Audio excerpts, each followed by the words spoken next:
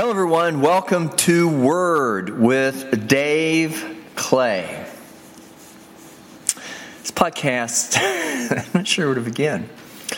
Let's go with the pain first. It's like instrumental. You can't really have a lot of good stuff until you go through the pain. So let's get that over with. Let's eat the stuff you don't like so you can get to your dessert. Pain is in and of itself a terrible thing. Chronic pain is in and of itself makes life very difficult and a very difficult experience to endure.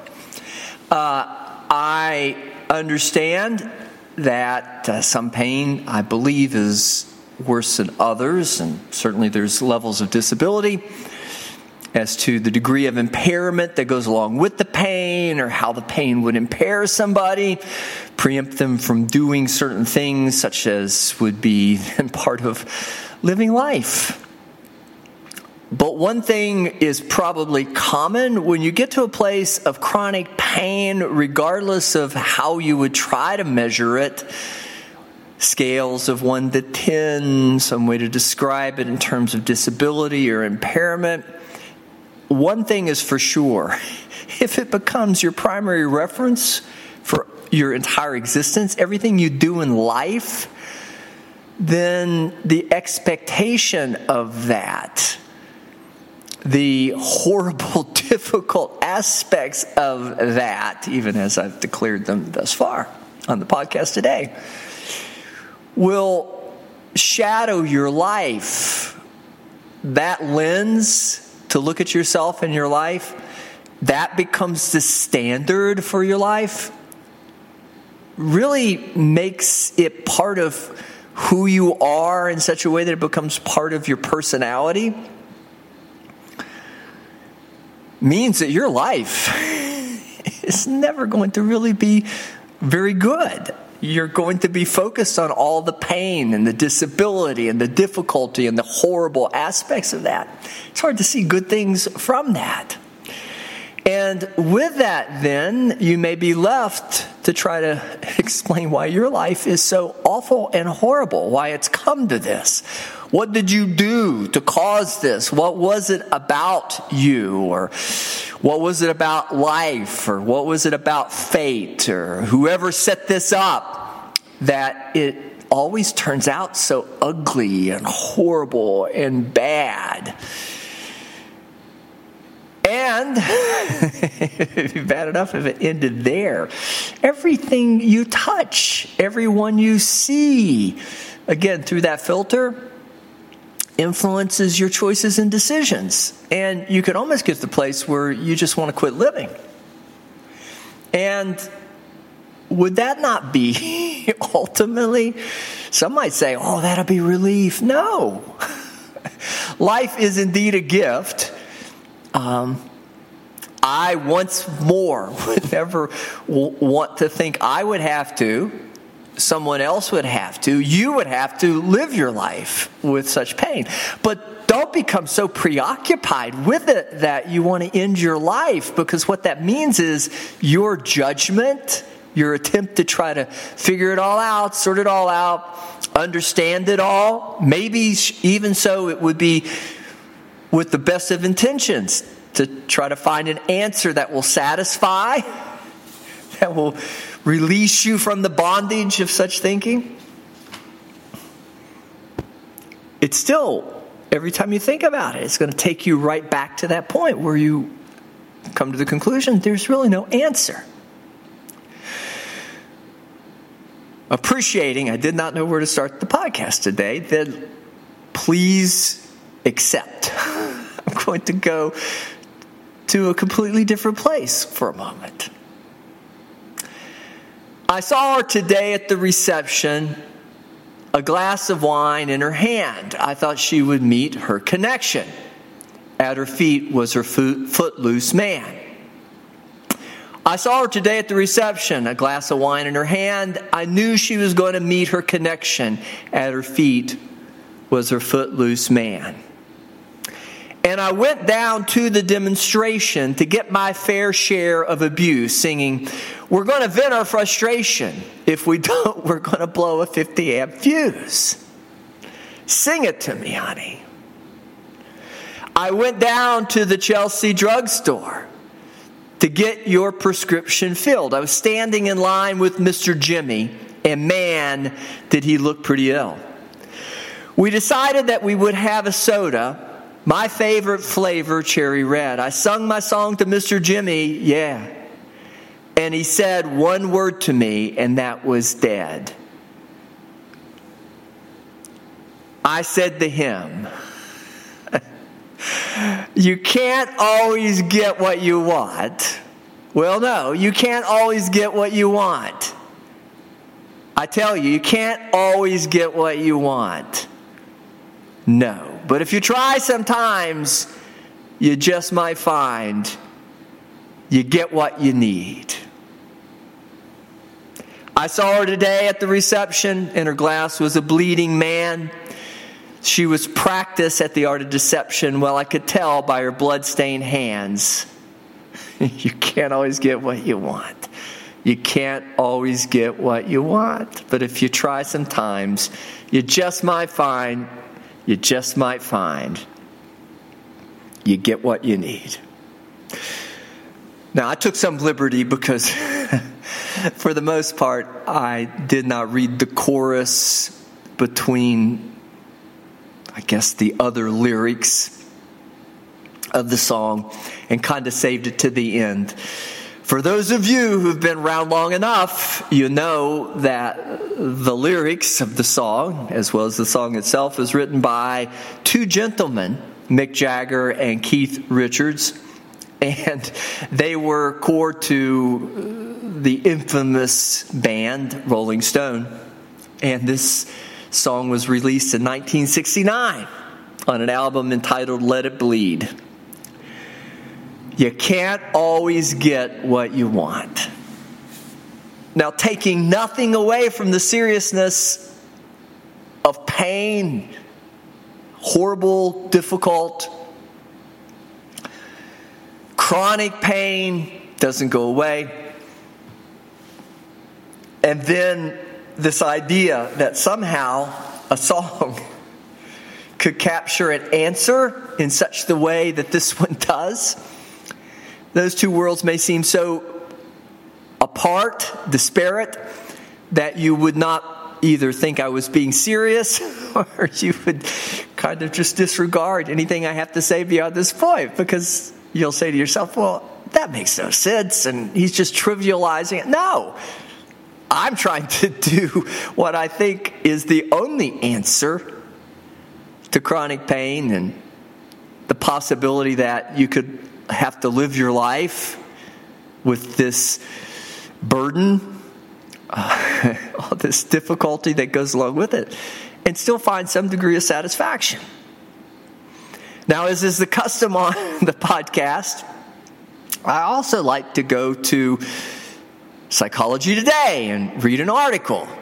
And with that, I like it because it's credible and kind of grounds us a bit and gives us something to talk about. The article I've chosen today, though, out of the Psychology Today edition, January, February 2023, is Make Peace with Yourself. Life is uncertain, and we don't always get what we want. And that's by Tony Bernhard, J.D. We need to be honest with ourselves about the human condition. Everyone is subject to injury and illness as part of being alive. For me, being alive is a gift, even if a mysterious one.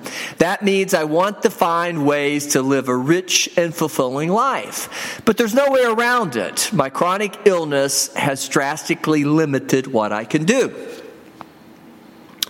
If we had control over our lives, we'd make sure that all our experiences were pleasant ones. But we don't get what we want, or we get what we don't want. This may sound like a dark view. It isn't. I'd rather know what to expect than live in ignorance and be continually disappointed when things didn't turn out as I had wished. Accepting that life is uncertain and unpredictable and that we don't always get our way opens the door to living with equanimity, a calm and balanced state of mind that accepts with grace whatever comes. This is a tall order, but it's also the path to peace. If the idea of feeling happy for others who are out and about having a good time sounds foreign to you, it's not a surprise. The English language doesn't even have a word to describe this feeling. If you try this, it may help you feel better about your limitations. Start by bringing to mind someone who's happy about something that you don't crave yourself, such as winning a sporting event or an Academy Award. As you think about that person's joy, try to feel happy for that person. Once you're able to do that, move on to feeling happy when a loved one is joyful about something. We forget that we should be kind to ourselves. This is the best way to ease mental suffering. Many people find it easy to be compassionate toward others, but are their own harshest critics. They don't think they're deserving of their own kindness, but there's never a valid reason to be unkind or harsh with yourself. Of course, you can learn from your mistakes, but learn and move on. Don't get stuck in negative self-judgment over what you should or what you said or did. It's hard enough to struggle with your health every day. Don't force yourself to struggle with self-criticism too. Again, make peace with yourself. Life is uncertain and we don't always get what we want, by Tony Bernhard, J.D.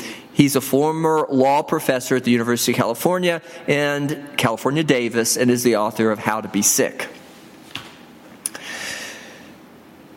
Now, I can't speak to chronic illness or chronic pain personally because I don't suffer in that way, chronic illness or chronic pain. I want to always be credible on the podcast.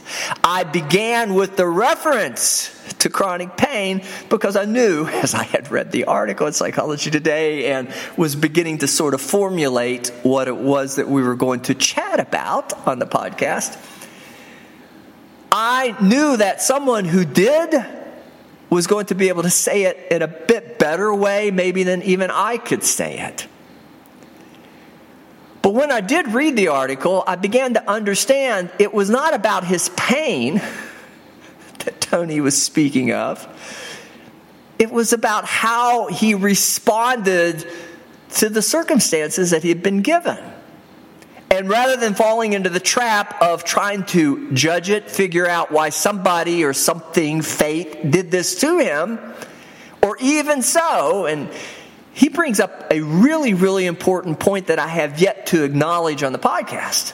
But it's central to whatever work I do in psychological counseling terms to help people who have, unfortunately, not only gotten to a point or place in their life of chronic pain or disease or illness, but worse than that, began to see their life through that lens as the reference or standard as to the basis for whatever their experiences and their choices of life would be.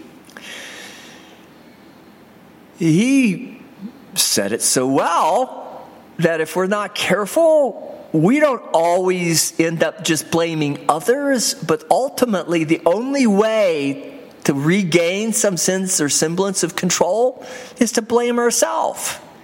And when you don't feel like you have any, then even in blaming yourself, contentment, any peace that comes from that, the only thing that's left to you, the only thing that many will come to the conclusion you can control is your life. And with that, since you didn't really ask to be born or have to live with this condition, in protest, you could basically say, well, I'm just going to kill myself. I don't know that everyone who has chronic pain or who even falls into that trap of judgment and then self-judgment, and then, as the article, Tony Bernhard explained it, self-criticism, self-loathing. I suppose not all of them end up killing themselves, but that's a pretty, once again, dark and pessimistic and fatalistic and negative way. But it's reflective of really the terms, the paradigm shift from a life that's built upon or constructed of life, not only quantity, but once again, as I'm very fond of saying on the podcast, quality of life. But the shift turns to such negativity that your whole life is predicated upon the negatives, the bad, the woe is me, the next thing that's going to happen. And I, again, don't feel I could say anything to that without having lived that in that way of chronic pain or chronic illness.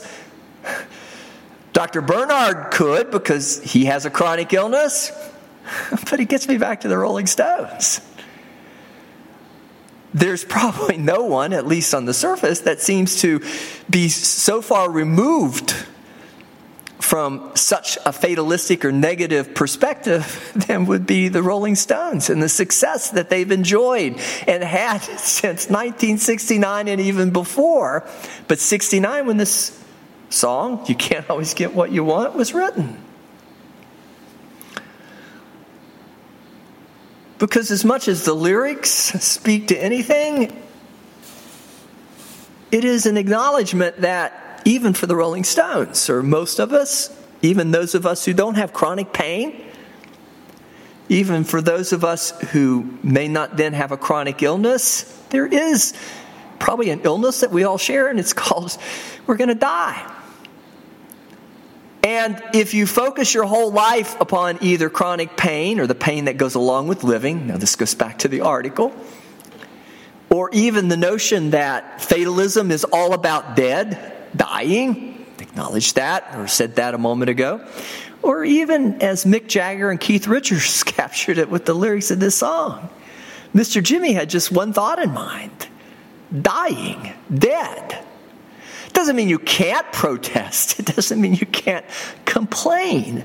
It doesn't mean that you are wrong to ask the questions. But in psychological counseling terms, it really doesn't do anything except call your attention more to the fact that you've got pain and a chronic disease, and in the end, we're all going to die. That's not probably the best way to enjoy your life. Yes, it is an acknowledgement of that reality. But at the same time, though, rather than focusing on yourself in that echo chamber of effects, continue to remind yourself by such focus on your pain or your illness, the infirmity, the disability that goes along with it, how it's restricted your life, how you can't do things you used to do. Maybe there's some value in seeing it through somebody else's eyes. Maybe it's really good then to stop thinking so much about yourself and begin to think about others. Maybe it could be a way out of the conundrum that represents, or the fatalism, or the conclusion that we're all going to die, at least for the time that we have.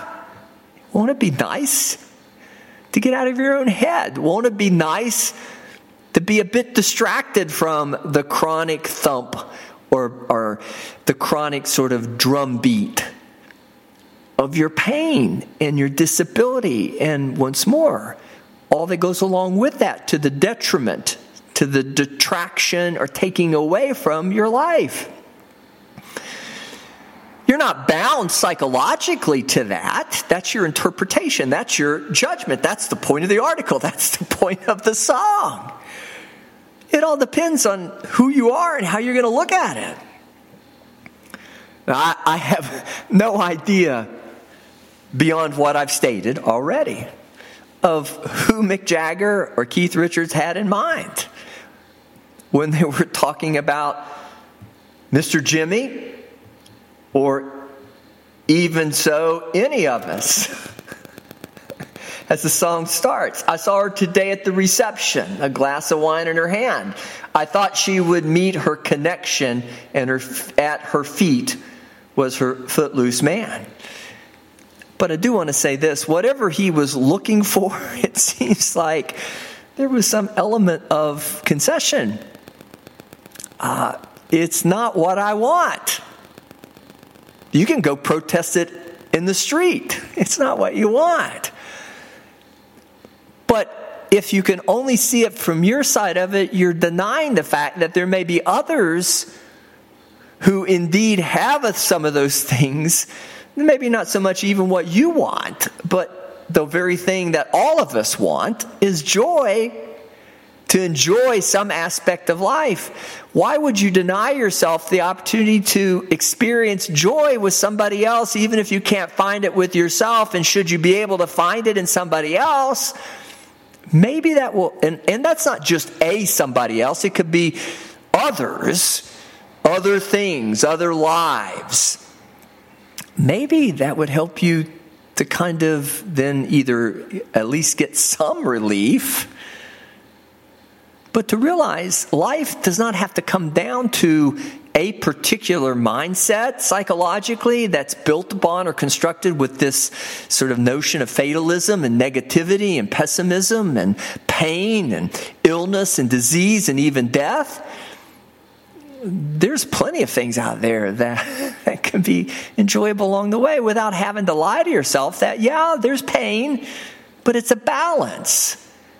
And maybe that's the only thing that we have that gets us through, is the comfort that comes from being able to get outside of our own heads,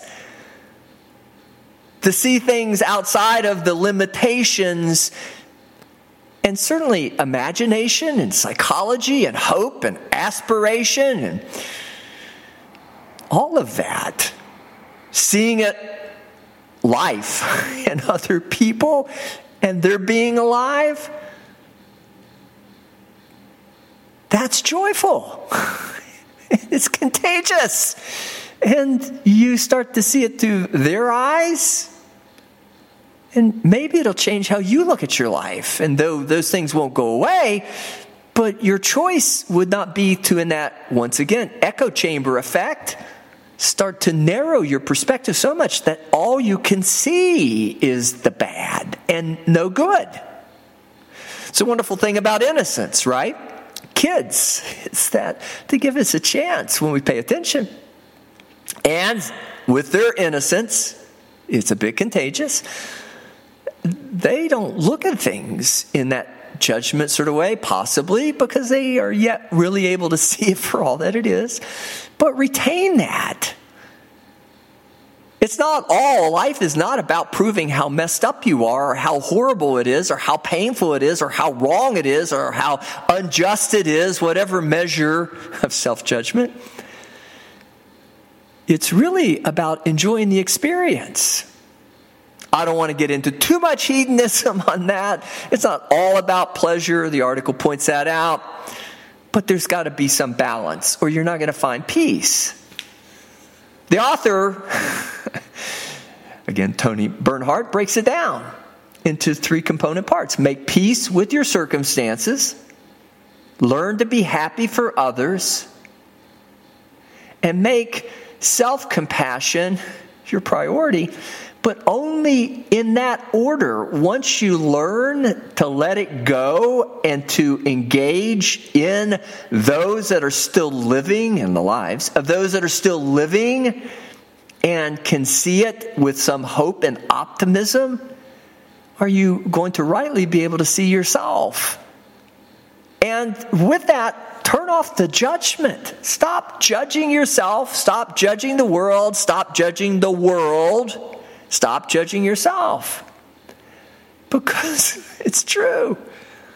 Life is so much bigger than you. Life is so much awesome than you. Life is not all about you.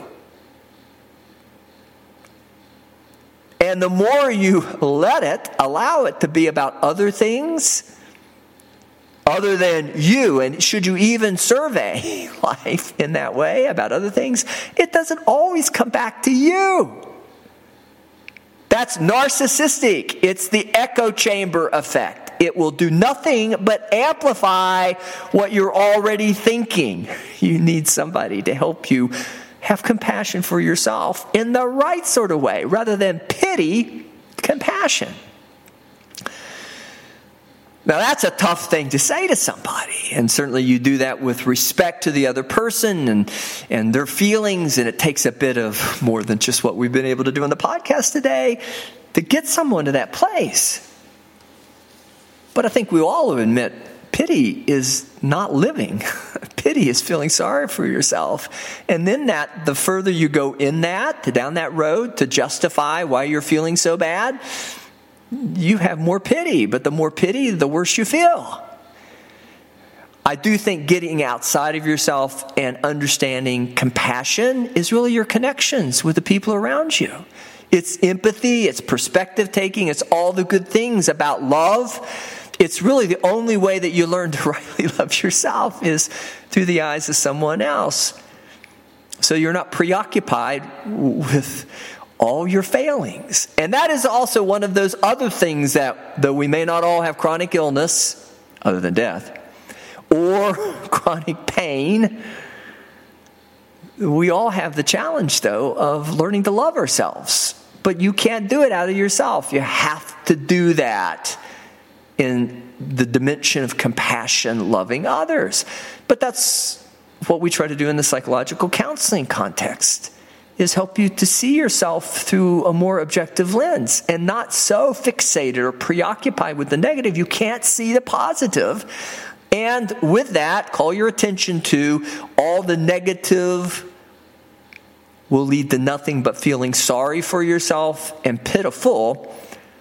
But if you can start to open yourself up to loving others, you'll discover that their standard helps you to have better love for yourself and compassion for yourself. And that is the best way to avoid that trap, again, of negativity. And I do think it requires somebody who's brave enough maybe to say it the way I said it. That's why I wasn't really sure where to start, because possibly there's no way to get to where we've gotten to, especially when you say what we've just got through saying, or I just got through saying.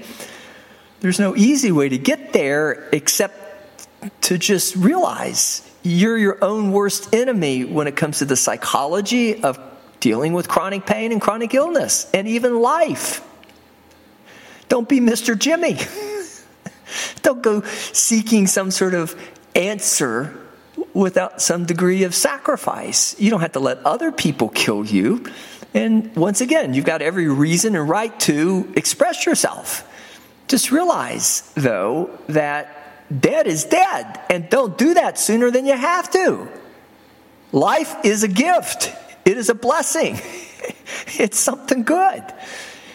You connect yourself with it, and all of a sudden, you start to feel better. It's what we're designed for, living, not to be so preoccupied with death that we prematurely settle for it, see it, everything in context of even that, dying, or kill ourselves sooner than we have to, or each other, out of the anger or the bitterness because somebody did this to me. That judgment doesn't do anything but bring more anger, and with that, I think, hatred and malice, and it's just not a good place to be. Hopefully, the podcast is a good place to be.